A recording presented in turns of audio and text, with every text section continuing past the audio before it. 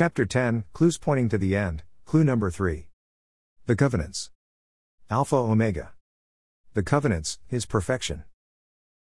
The necessary, albeit slow steps to God's perfect design. The following blue text, on this page, is taken as an excerpt from the GoQuestions.org website. What is a covenant? The Bible speaks of 7 different covenants, 4 of which, Abrahamic, Palestinian, Mosaic, Davidic, God made with the nation of Israel.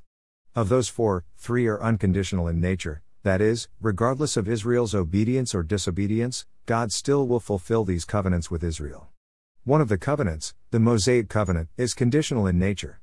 That is, this covenant will bring either blessing or cursing depending on Israel's obedience or disobedience. 3 of the covenants, Adamic, Noahic, New, are made between God and mankind in general, and are not limited to the nation of Israel.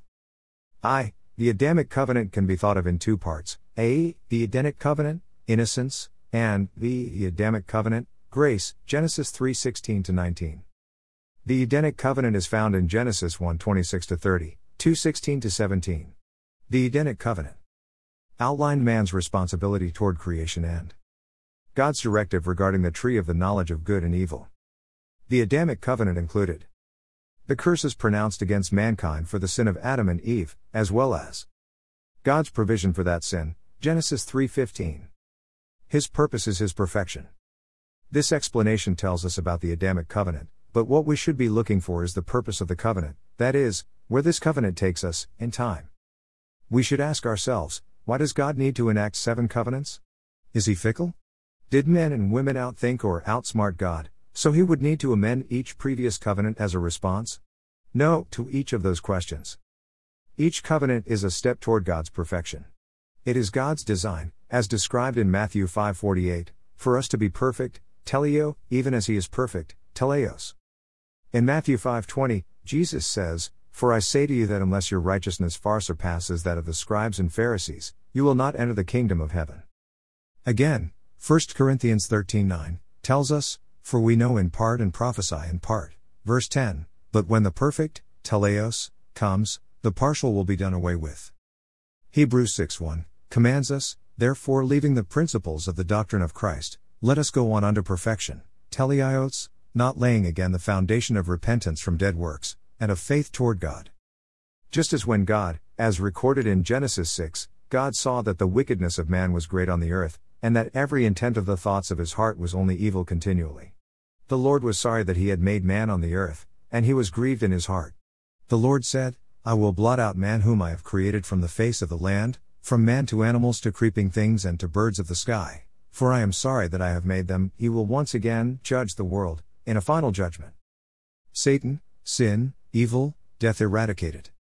Revelation 27-15, says, "When the 1,000 years are completed, Satan will be released from his prison, and will come out to deceive the nations which are at the 4 corners of the earth, Gog and Magog, to gather them together for the war. The number of them is like the sand of the seashore.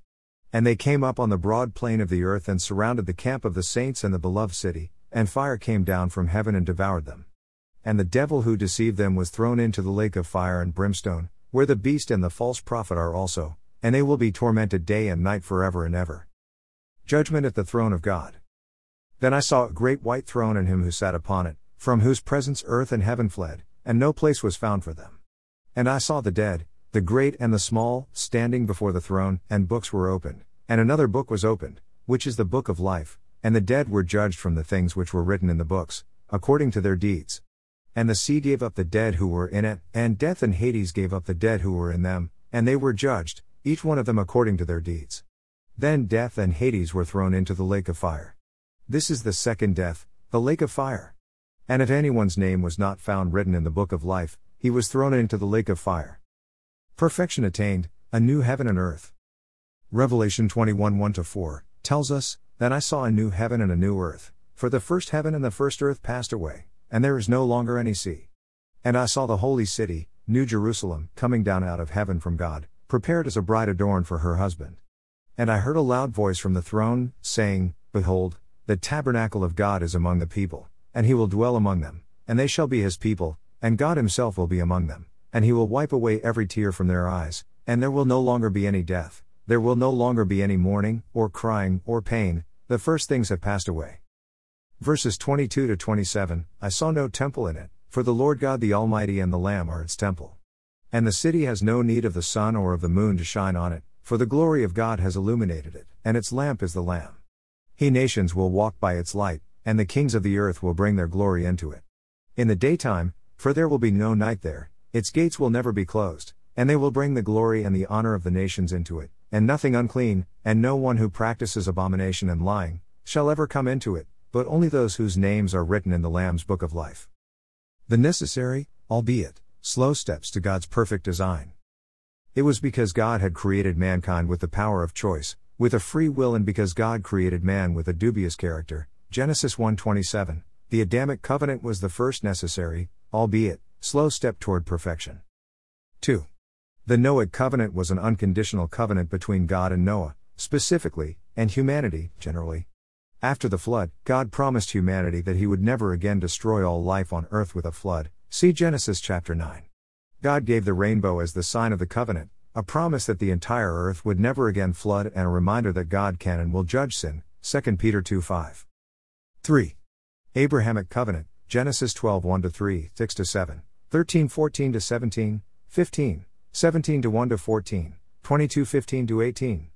In this covenant, God promised many things to Abraham. He personally promised that he would make Abraham's name great, Genesis 12:2, that Abraham would have numerous physical descendants, Genesis 13:16, and that he would be the father of a multitude of nations, Genesis 17:4-5. God also made promises regarding a nation called Israel. In fact, the geographical boundaries of the Abrahamic covenant are laid out on more than one occasion in the book of Genesis, 12-7, 13:14-15, 15:18-21.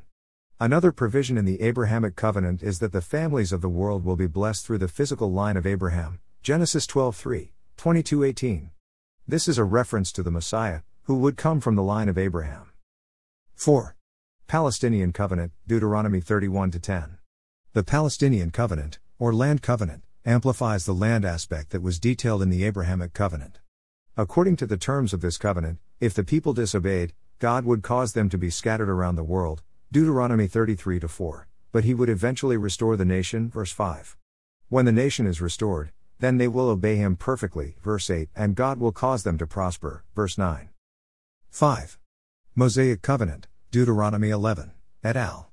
The Mosaic covenant was a conditional covenant that either brought God's direct blessing for obedience or God's direct cursing for disobedience upon the nation of Israel. Part of the Mosaic covenant was the 10 Commandments, Exodus 20, and the rest of the law, which contained over 600 commands, roughly 300 positive and 300 negative. The history books of the Old Testament, Joshua, Esther, detail how Israel succeeded at obeying the law or how Israel failed miserably at obeying the law.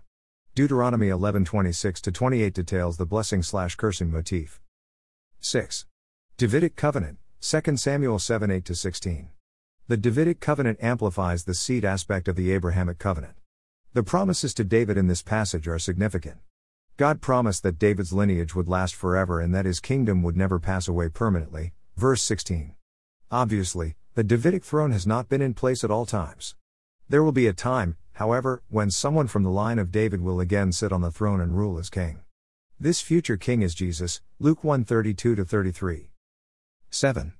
New covenant, Jeremiah 31:31-34. The new covenant is a covenant made first with the nation of Israel and, ultimately, with all mankind. In the new covenant, God promises to forgive sin, and there will be a universal knowledge of the Lord. Jesus Christ came to fulfill the law of Moses, Matthew 5:17, and create a new covenant between God and his people. Now that we are under the new covenant, both Jews and Gentiles can be free from the penalty of the law. We are now given the opportunity to receive salvation as a free gift, Ephesians 2:8-9.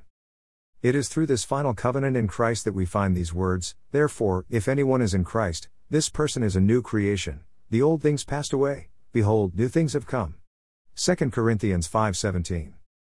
In addition to the historical timeline chart, I have added a presentation named the Alpha and Omega, which is a brief outline and overview of some of the important biblical events we have discussed in chronological order. These add to our base of clues and strengthen our understanding of the timeline that leads us to the end of the age.